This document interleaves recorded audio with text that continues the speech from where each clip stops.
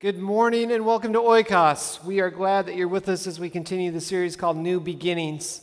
I hope that you have been seeing some new beginnings in your own life as you've been working through a new year. As we look at today's lesson, we're going to be in Genesis. We continue with the story of Abraham, and we're going into the story of Abraham and Isaac in Genesis chapter 22. So if you want to turn to Genesis chapter 2, go ahead and go in that mode right now. You'll find Genesis as the first book of the Bible, and then you just move into about 22 chapters, and you'll start seeing the story we'll be looking at today. The thing about new beginnings is that not all new beginnings are exciting. Not all new beginnings are easy, and not all new beginnings are ones that you want to do. I bet some of you have experienced a new beginning where you said, I really don't want that new beginning. What we're going to look at today is, are we willing to release control and simply trust that what God has in store for you is good, whether you want it or not? Are you guys excited? Woo! This is a good day.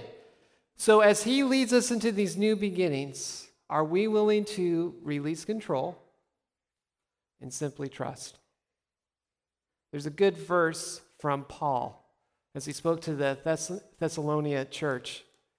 He spoke to them very clearly, and he wanted to empower them because he knew there would be many new beginnings for them as well. In 1 Thessalonians chapter 5, he says this, always be joyful. Did anyone accomplish that this week? Everything. Ooh.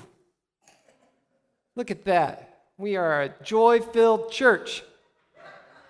Always be joyful. Never stop praying. Jason and Ashley and the band led us through a wonderful time of worship, reminding us in our confession that God is a God who wants to hear us. He doesn't get tired of our voice. So Paul's telling the Thessalonica church, never stop praying. He wants to hear you. Be thankful in all circumstances, for this is God's will for you who belong to Christ Jesus. Be thankful in all circumstances. Every new beginning, whether you want it or not, our response as we follow Jesus is to give thanks. I want you to reflect for a moment. This week, when something started that you didn't want, did you give thanks? So is this a new beginning we can all engage in as a church? Because I bet what we normally do, our normal mode, is when something starts that we don't want, our first reaction is not to say, thank you, God. In this, you're going to do something good, so I'll be patient and I'll endure. And wait to see, with great expectation, what you're going to do. If it's really, really bad, you must be doing something really, really good that's not yet revealed. But more often we go, who's the first person I can go complain to? Because this, and I won't say it, because I'll get in trouble with some kids and then their parents. So this really just doesn't feel good. Who in church today likes to be in control? Amen. Boy, I've had conversations with you. You like being in control, but you know what? People might be amazed at this. I like being in control. I know that's a huge, really? You like to be in control? No way. Have you ever been driving in a car? Actually not driving, but feel like you should be? You're in the passenger side or you're in the back. And what you really want to do is just tell that person who's driving that they don't know what they're doing. Because if you were in control, this would be much better. And you could actually trust if they would just do what you told them, that you would get there safely. What about you're in your living room and you don't have the remote control? But basically, you're operating it via someone else that you're telling how they should operate the remote control. Change the channel, fast forward. Why are you going so slow? Turn it up, turn it down. Now, if you're a person in control and someone else is trying to do that to you, you don't like it either. You want to take that remote control and throw it at their head. And you forget that you're always supposed to be joyful and give thanks for the person who's really irritating you. With my father-in-law, we go round and round on this one. The thermostat. You have control and you set it a certain temp, and then your father-in-law walks by and moves the control. In my house, that's right. And you can be in the job site or you can be in school, but you have a big project. And the dreaded words goes, this will require teamwork. So you will be assigned a team and you will all have to work together to finish this project. And you get the dreaded person that you go, oh no, I'm going to have to make sure I do their part because they won't do it well enough. So I'm going to do it for them. I remember in school when they would do these assignments, this is very unlike me, but I would say, why don't you just not do it and I'll do it for you? Because I want an A, and I don't think you can do that.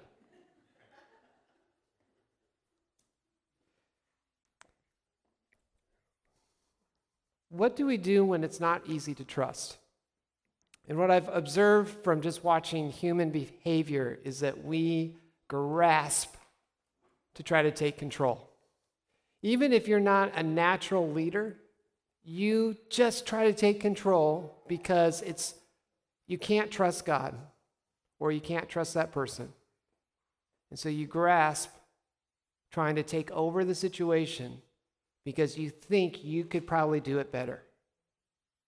You could probably have a better idea. God isn't really saying that. He's probably saying this, what I want. What do we do when we want to be in control? What do we do when it's extreme circumstances? Not a remote control, not the thermostat. Some of you may think that driving is extreme, but really extreme circumstances. When we become scared, when we become hurt, what do? I want us to take a look at a video of 3 couples who realized they weren't in control and they could only turn to one person.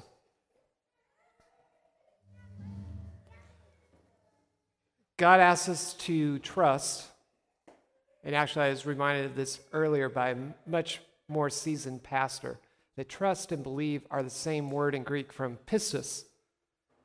But specifically trust in English translations, he asks us to trust him over 200 times in the Bible. Trust. No matter what the circumstance is, no matter what he's asking us to do, no matter where we find ourselves, to trust. It's hard. We get to see the difficulty of this journey of trusting in the story of Abraham and Isaac. So in chapter 22, go ahead and open up your Bibles. Let's look at the story together. Chapter 22, verses 1 through 2. Sometime later, God tested Abraham's faith. Abraham, God called. Yes, he replied, here I am. Take your son, your only son, yes, Isaac, whom you love so much, and go to the land of Moriah. Go and sacrifice him as a burnt offering on one of the mountains, which I will show you. You know, Abraham, a few chapters before this, had already tried to take control. If you remember through the readings, he said with his wife, Sarah, you know what? I don't know if we're actually going to have an heir, so how about we just have Hagar? You know, Sarah was kind of promoting this. Have Hagar come and you sleep with her, and then she'll get pregnant. And then this promise that God has made, we'll make sure it happens. How many times do you try to make sure something happens rather than stepping back and simply trusting? Well, Abraham had done that. He had a son, Ishmael. About 15 years later, things weren't going so well between Hagar and Sarah. And he sends Hagar with Ishmael away, and he loses a son that he loves to keep the family in peace. Sarah's had Isaac by this time. So maybe Isaac's around 3 to 5 years old, maybe a little bit older. He loves Isaac, and now Isaac is his only son because Ishmael has been sent away. And God says, you're going to lose him too. Would Abraham try to run away? Would Abraham try to hide Isaac? Those would be the things that we would try to do if we were trying to take control, right? Somehow, I will take the power and authority that only God has, and even though he said this must be so, I will change it for my own benefit because I think I know better than God. That's what we do when we say, I don't want to trust or believe, and I cannot release control. I want you to think back in your life and in this past week, how many times did you tell yourself in a situation, I think I should take control rather than trust in the promise of God? It probably was in different things. For Abraham, his whole life was wrapped up in this one little boy named Isaac. He would inherit everything. He would fulfill the promise of God. And he would have to take Isaac up on a mountain, according to what God has just asked him to do. Now for us, maybe our life isn't wrapped around one individual. But what is your life wrapped around? What could the Lord ask you to take up a mountain that you would hesitate taking up a mountain?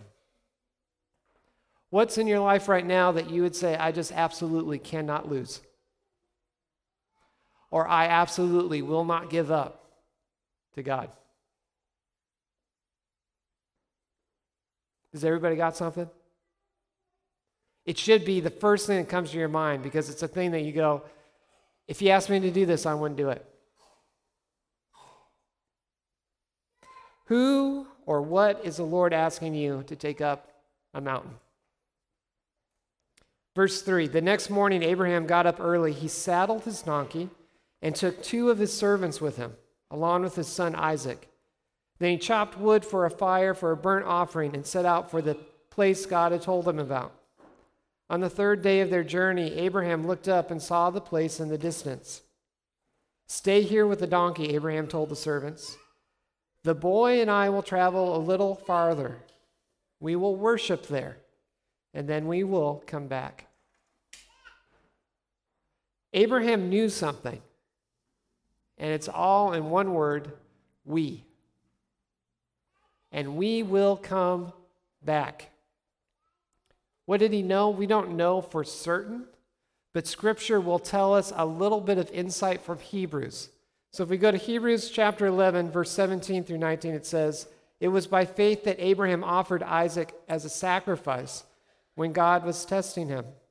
Abraham, who had received God's promises, was ready to sacrifice his only son Isaac, even though God had told him, Isaac is the son through whom your descendants will be counted. Abraham reasoned that if Isaac died, God was able to bring him back to life again. And in a sense, Abraham did receive his son back from the dead. Abraham trusted God in this circumstance in his life, that no matter what God had asked him to do, and no matter how bad it seemed it would be, God would still fulfill his promise. And so the only way he could think that could happen is that he would raise him from the dead.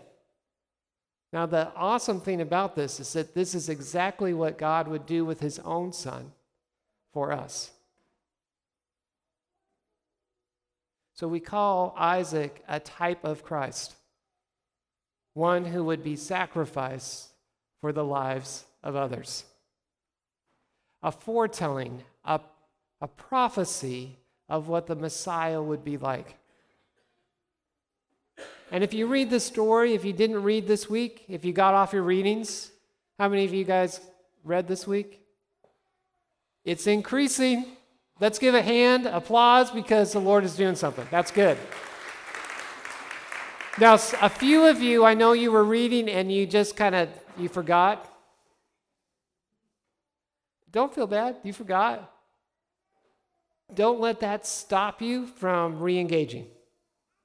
So this week, if you forgot to read, go back into the story, because you will see there's some definite connections between going up this mountain with Isaac and Abraham, and then read the crucifixion of Jesus and see the parallels between the two.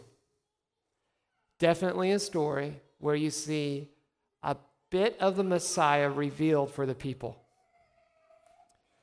So Abraham decided it would be better to trust God and release control, just do what he says, than to take him and hide him or go run or seek shelter to try to save his own son. Instead, he turned his most prized possession over to the Lord and said, "He's better in your hands than mine. He's better in your hands than mine."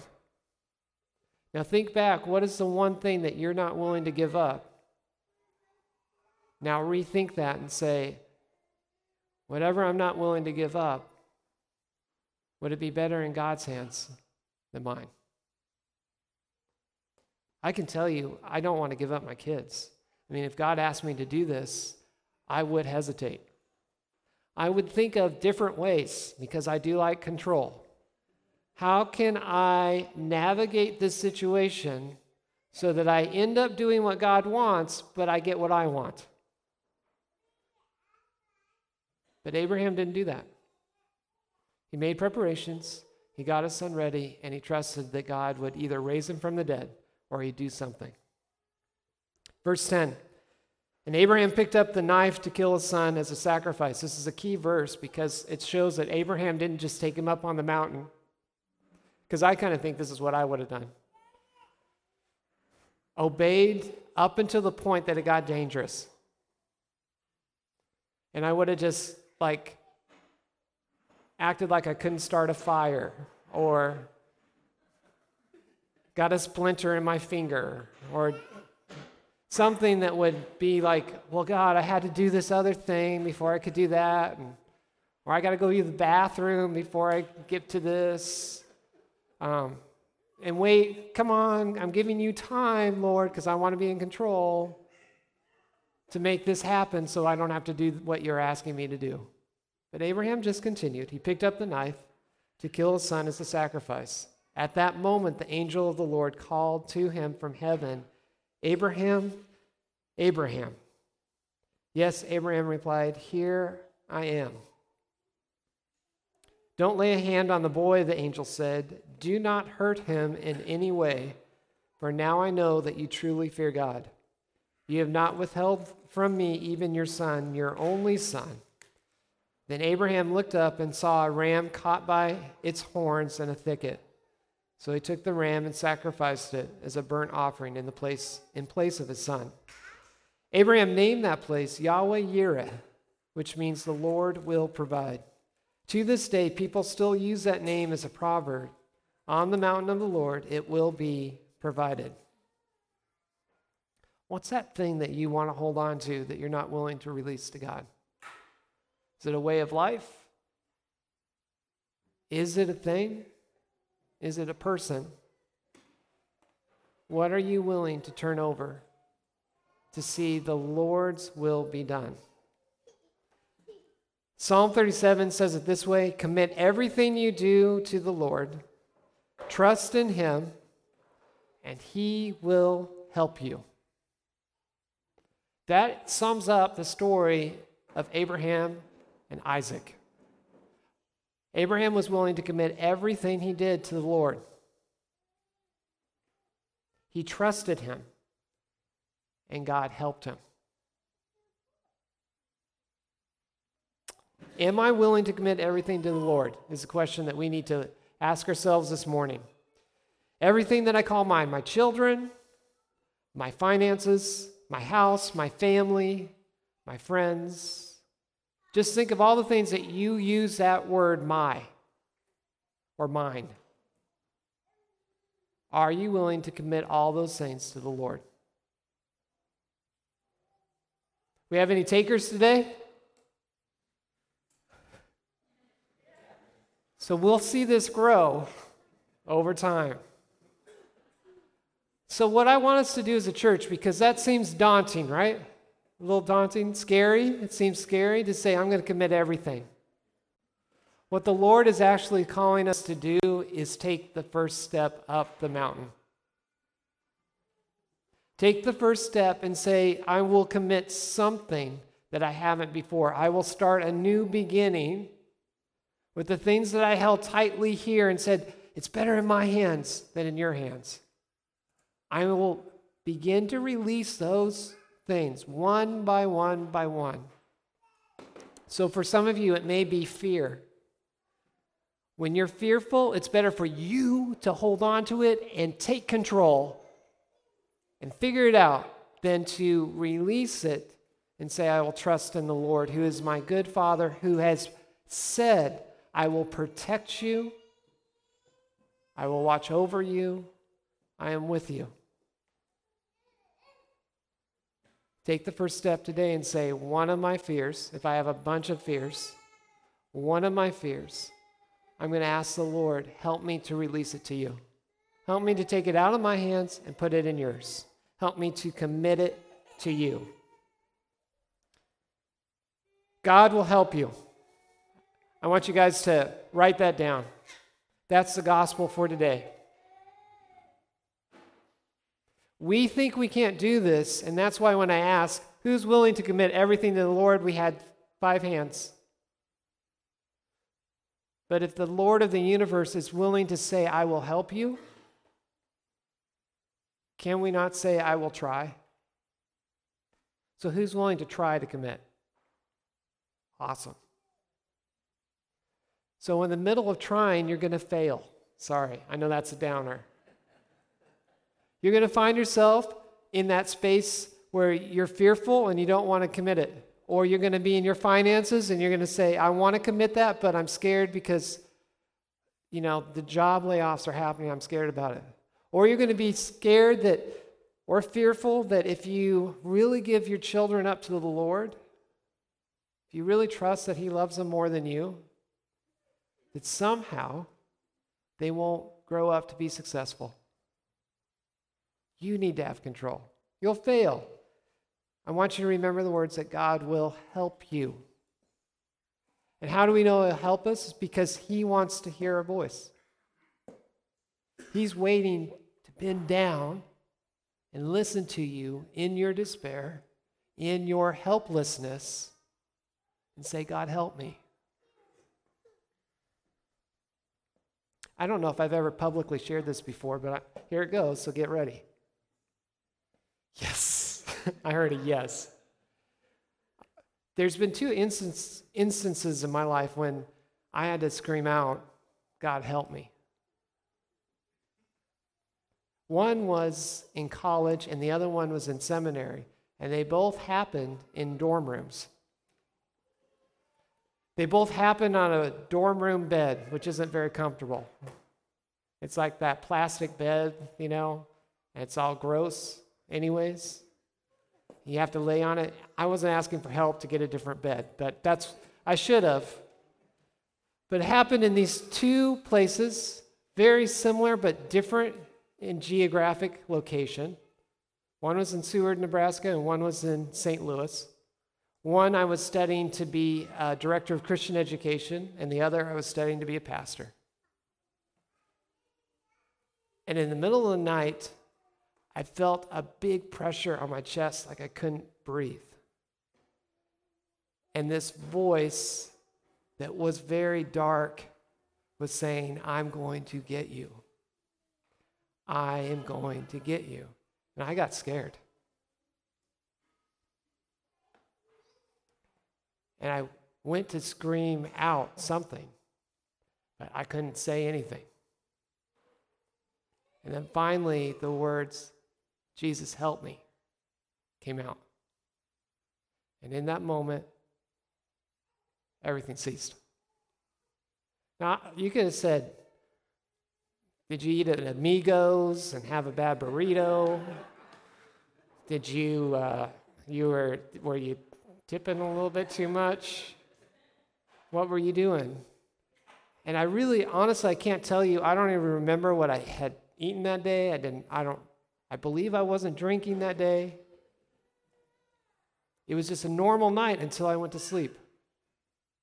But when I called out and said, God, help me, he did. And that's my testimony, knowing that in two instances where I do believe the darkness, the kingdom of darkness, was doing everything in his power to tell me not to go lead people for Jesus. But Jesus helped me, and he brought me through. So when I say those words that I want you to remember, that God will help you, my life has two instances where I know he helped me. And now there's other times where I've said, God, I really need your help in this. But it's more like a conversation. It's not a plea and cry that I have nothing to offer. All I need is for you to help me because I can't do anything. I have no control in this. Help me. I know you all have had similar experiences, maybe not where you hear a voice that is pushing down on your chest. Maybe it's just in the middle of something that you really just don't know how to figure out. You're lost and you feel frozen. It's in those times I want you to remember these words that God will help you. He loves you as his children. He knew Abraham by name. He knew Isaac is by name. He knows you by name. He doesn't leave you. He loves you. God will help you. And that's how we can trust. So how do you trust? You release control. You can release control because you know that God will help you. We know that God will help us in every circumstance. Abraham knew that God would help his son. God is always doing something. Abraham, I believe, knew that God would do something. Abraham believed that God did do something. And Abraham believed that God will do something. That's how he lived life. That God is always doing something. And we know that God is good, so everything he does is. So God is good, so everything he does is. No matter what it looks like in this present time. The things that happen to us, does God want you to get sick? No. Can he bring goodness out of that sickness? Yes. He can either heal you now or he will heal you in his heaven or when he comes again. But he wants you complete. He wants you to be perfect. He doesn't want you to make yourself perfect. He wants to make you perfect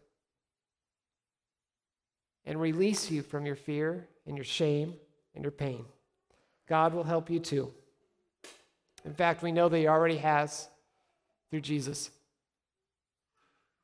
It's faith in Jesus, knowing that we have a future and a hope, that no matter what we are faced with today, there's a better tomorrow.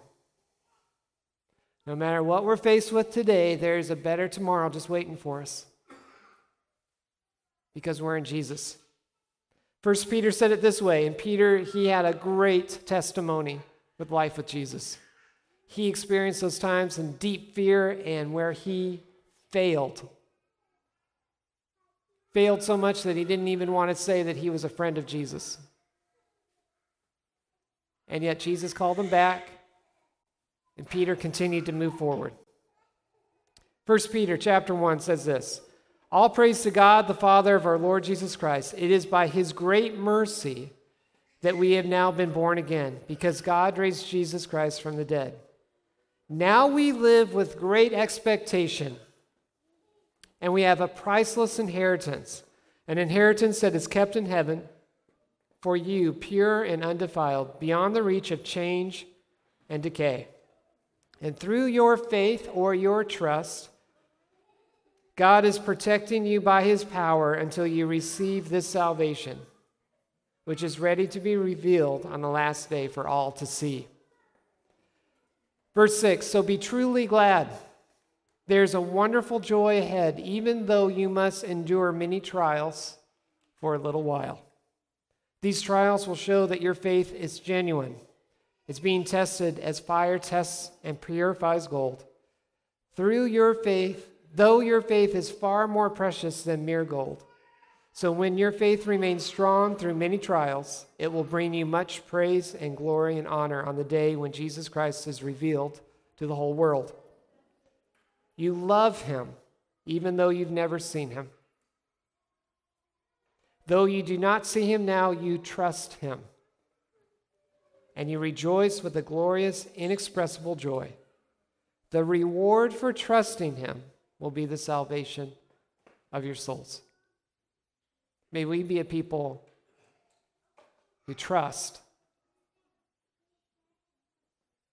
That we trust that the promises that God has given us are better than the ones we can create. That we will release control in areas of our life where we've been trying to hold tight. We'll open up our hand and say, "It's better in your hands, Lord, than mine.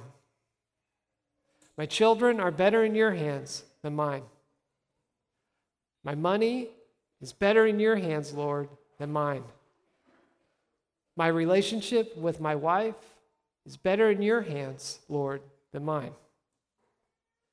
My son who's in jail is better in your hands, Lord, than mine. My father who is sick is better in your hands, Lord, than mine. The hospital that I don't want to go into because my friend is really sick, that hospital is better in your hands, Lord, than mine. I will release control and walk with you." Amen? Amen.